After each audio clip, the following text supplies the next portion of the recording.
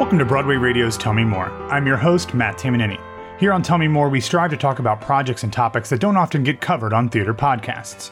On today's episode, I spoke with one of the leading change agents in theater today, multi-hyphenate theater artist Cody Renard Richard. Having already been a working stage manager on Broadway and in theater in general for nearly a decade, in June of 2020, Cody posted a series of stories about the racism that he had suffered working in the industry. Those social media posts went viral and helped make Cody a leading voice for change in the theatrical community. In our conversation, we talk about those posts, the scholarship that he's launched to bring more people of color into offstage theater roles, stage managing the first play back on Broadway following the pandemic, the upcoming Theater Makers Summit, which will take place November 6th, 7th, and 8th, both virtually and in New York City, which Cody will be a panelist for, and much, much more. So, without further ado, here's my conversation with Cody Renard Richard.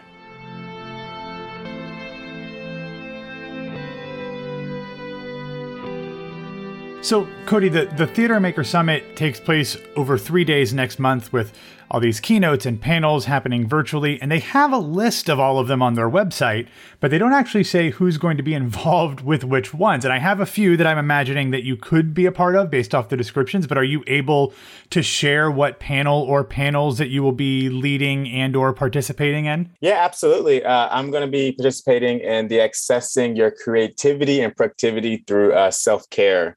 I'm doing that with Sierra Bogus. That seems like a perfect combination to be leading that panel. So what does that mean? How do you go into that process and dive into some of the details of what you're going to be teaching these theater makers in that session? Yeah, absolutely. You know, I'm an extremely busy person, and I think that it's very important to honor myself and self-care. And, you know, my grandma used to always say, you can't pour from an empty cup. So just finding ways that we can refill our cups and still stay present and honest in the moment. So we're not, working too hard, not letting the job work us, but also making it work for us. So just kind of going into details, what I do for self-care and just maintenance and trying to navigate all of that.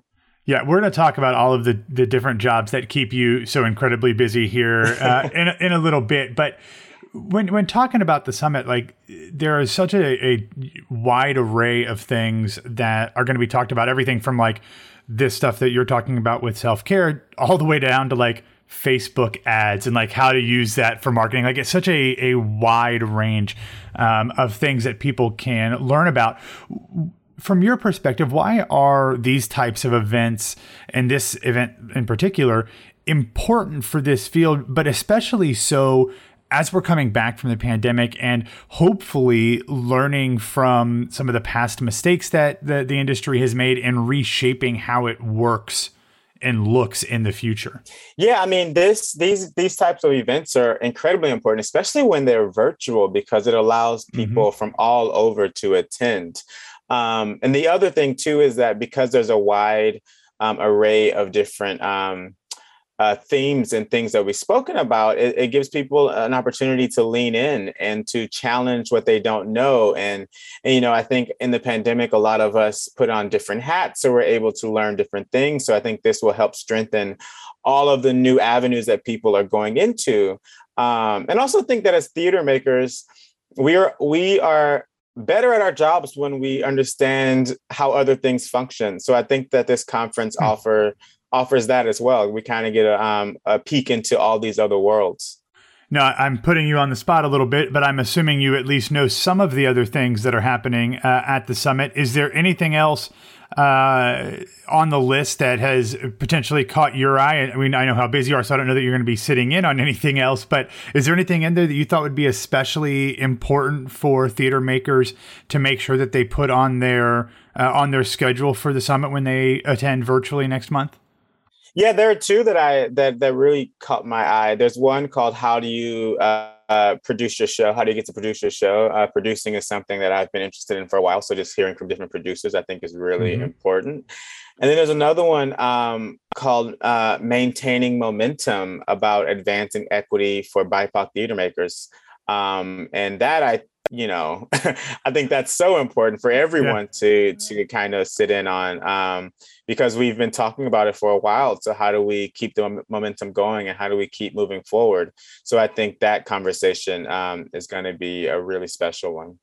And that was actually, that maintaining momentum one was one I thought that you might be leading, actually. So I'm glad that you mentioned that one. But, to kind of talk about that, I know I'm not telling you anything that you don't know, obviously, but it's pretty unusual for a stage manager to become as high profile as you have over the past year and a half. But following the tweets that you sent out last summer that went viral about the racism that you've witnessed and experienced in the theater, you've become far more than just a stage manager. And like I said, I want to talk about all your new job titles in a second, but you've become a leader in the industry in so many ways. So I'm curious how that evolution has been just for you as a person, is going from someone who literally has spent a decade of your career working behind the scenes, literally in the dark, to someone who is leading these important discussions and fighting for change in a very public way, which is kind of the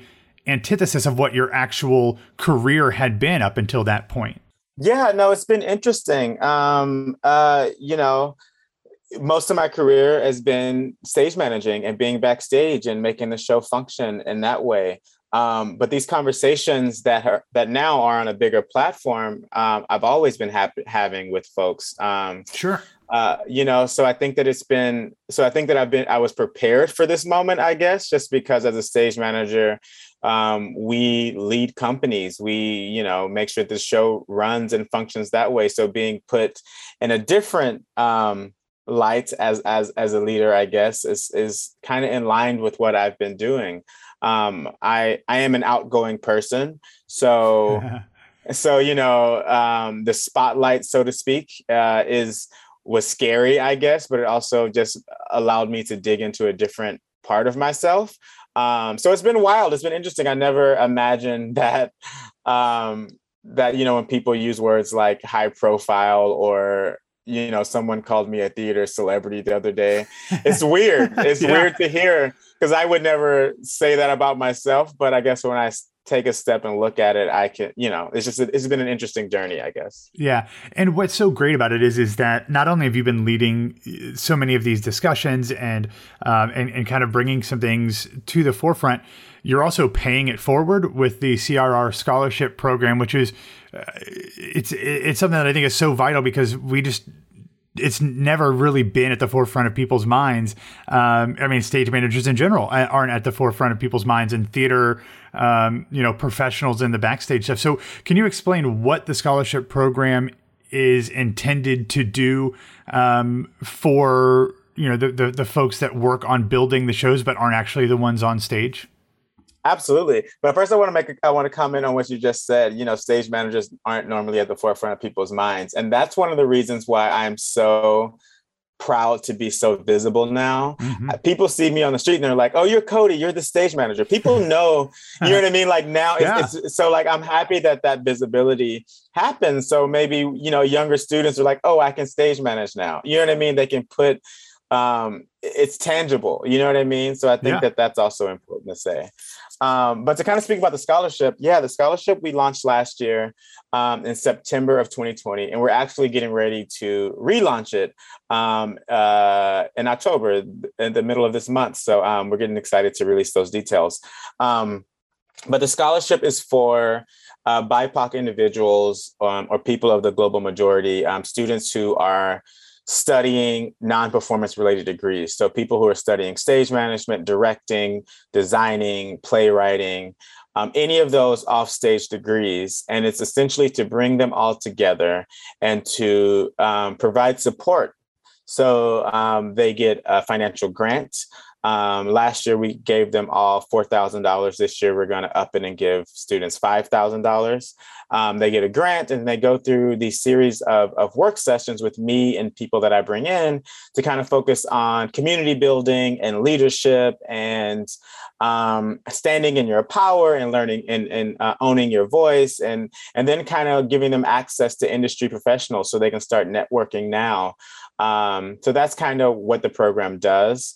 And it hits so close to home because I say this all the time.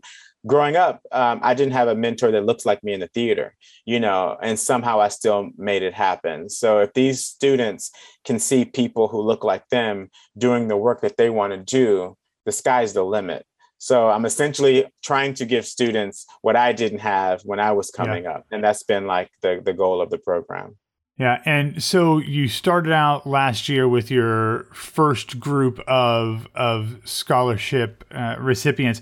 How did that whole process go as you're getting ready to move into the second year? Were there things that you thought worked well or things that you were hoping to improve upon for the next group, or maybe entice future applicants with moving forward? Yeah, I mean, I learned so much, who knew putting together a scholarship program would be so much work, but yeah, I mean, it was great. Going back to kind of the self-care thing we were talking about, when I work with these students, they pour into me so much because they are all so incredibly gifted. They're so much more advanced than I ever was at that age. So it's so inspiring to share space with them. So that was one of the biggest takeaways I had. And I think I would always I would get worked up about, okay, what are we going to do this session? Am I doing enough? Am I doing enough? And then I would get in the room with them and I would look around and I would see all of them in community together. And I was like, that's all I needed to do, was to bring these individuals together. Whatever happens beyond this, it doesn't matter. The fact that we are all in a space together to share space and to kind of dream up what we want together was enough. So that was really special for me. And I got a lot of incredible feedback from the students, and we're going to increase the number of sessions that we had because they felt like they wanted a little more. So that's one of the things that I'm taking from them.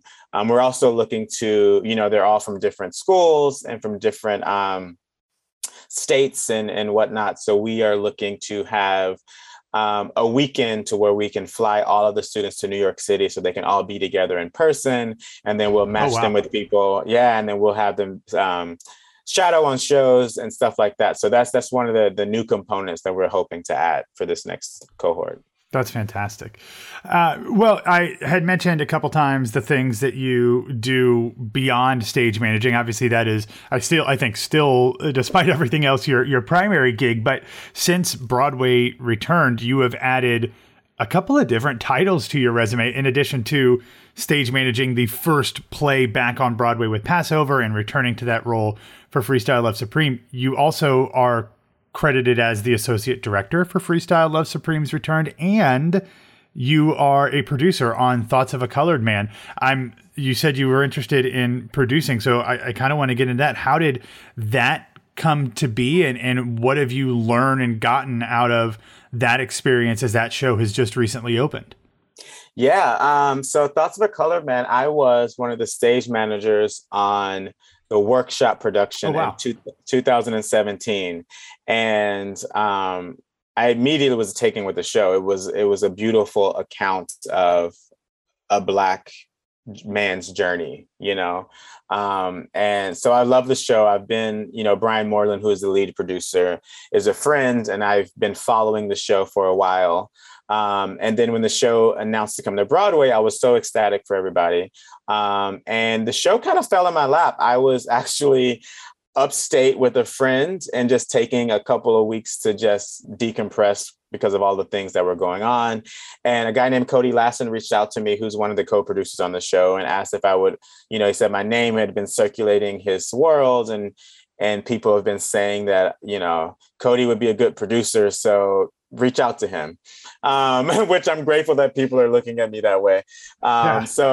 So we had a really great conversation, and I told him that producing is something that I'd always been interested in, but it was ingrained in me to not necessarily pursue it because I didn't want to confuse people about, me stage managing and me wanting to do this and that and whatever. So I'd always been scared to do it. I just never took the leap. It never felt like the right time.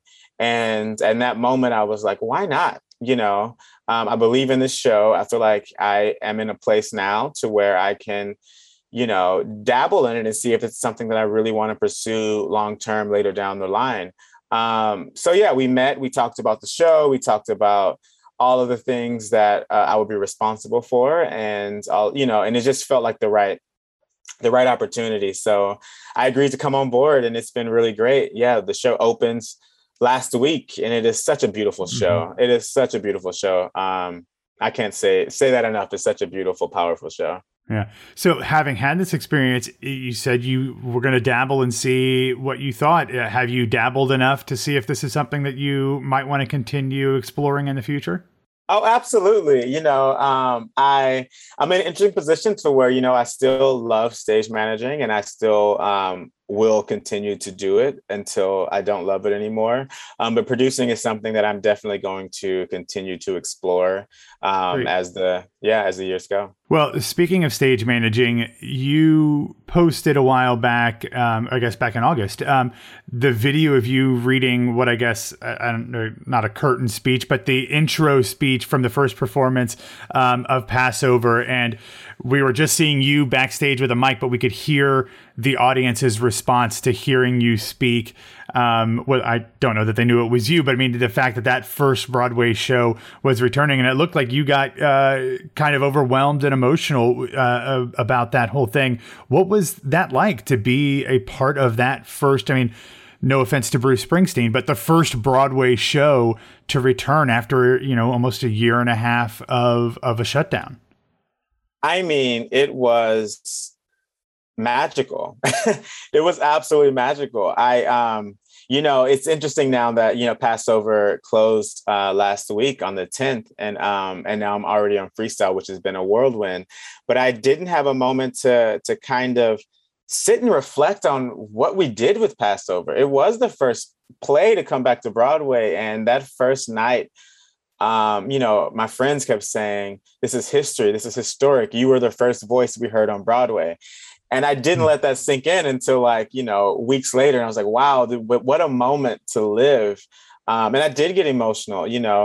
I love the theater. And it was a rush of nerves and energy, just hearing the audience soak up "Welcome Back to Broadway." It was cool. It was exciting. It was definitely magical. Yeah. Well, you mentioned being back on Freestyle Love Supreme. And I just have to ask, because that whole show is just kind of an insane experience to watch, and you kind of just marvel at how these folks can do that at the drop of a hat. And obviously, I think everybody understands how improv works. There's some set pieces and all that stuff, but from a stage managing perspective, when you have to call cues and all that kind of stuff, how does that work with an improv show? Because I have to imagine you have to be just as much a part of those improv evolutions as the cast does, because you have to be on your toes to call things as much as they have to be to sing and rap and say things on stage as well. Yeah, I mean, freestyle is the most fun I've ever had on a show.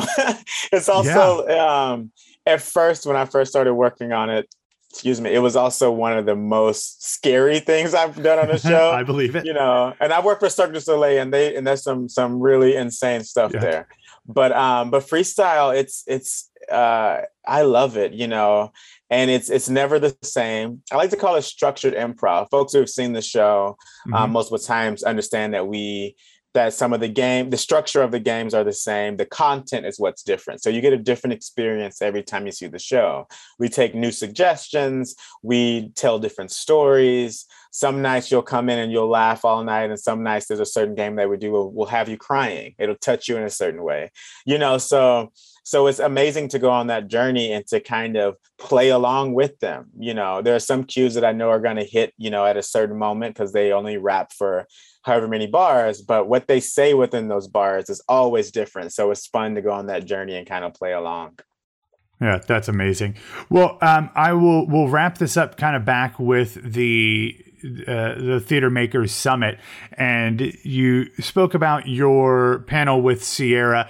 And for folks who are maybe thinking about doing this from the 6th, I think technically through the 8th, there's a bonus day on the 8th. And there, like you said, everything is done virtually, although there are some in-person networking things happening in New York. But if people are looking at the schedule, trying to figure out what panels to go to, can you give us in a nutshell the types of things or one little nugget that they might be able to learn from the panel that you and Sierra are going to be leading? Yeah. Well, first of all, come, because I'll be there and I would love to engage with you. Of course. The other thing I'll say is that, Sierra and I do very different things. I met Sierra last year, actually, at the Theater Maker Summit. Oh, and cool. if you don't know Sierra, she was Ariel in Little Mermaid. She's and she's done a bunch of other things too, but she's an amazing actress.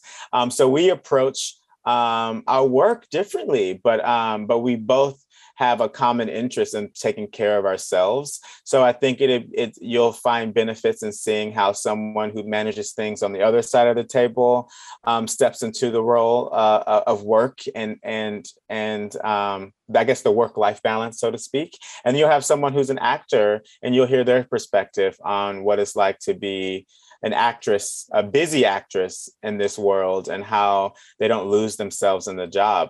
So it'll be a really interesting conversation between the both of us. Yeah, and I can almost guarantee that at some point you'll hear the phrase "you are enough" come out of Sierra's mouth, because that seems to be her catchphrase. So I think that fits very much in the in the scope of this panel. So you'll hear it from her and you'll hear it from me, because one of the things that I try to impart on people all the time is that, that they are more powerful than they think. And I think sometimes when we are working so hard, we forget that because we give ourselves to our jobs. So we'll probably definitely talk about that. Yeah, that's awesome. Well, Cody, thank you so much for taking the time to chat about this today. I've been so enthralled with how your career has progressed over the past year, and looking forward to so many great things both on and off stage from you in the future. So thank you again for taking the time, and continued success and everything else in the future. Thank you. It's been my pleasure.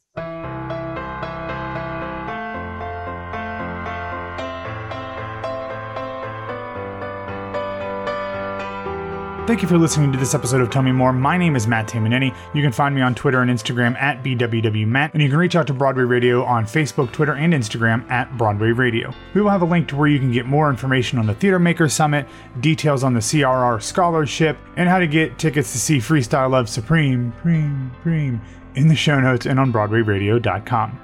Tell Me More is produced and edited by me. Special thanks, of course, to Cody, Renard, Richard, Brett Oberman, and the man without whom none of Broadway Radio is possible, James Marino. Thanks again for listening, and remember, we may not yet have reached our glory, but I will gladly join the fight. Also, always get a second scoop, and when you get the chance, ask people to tell you more.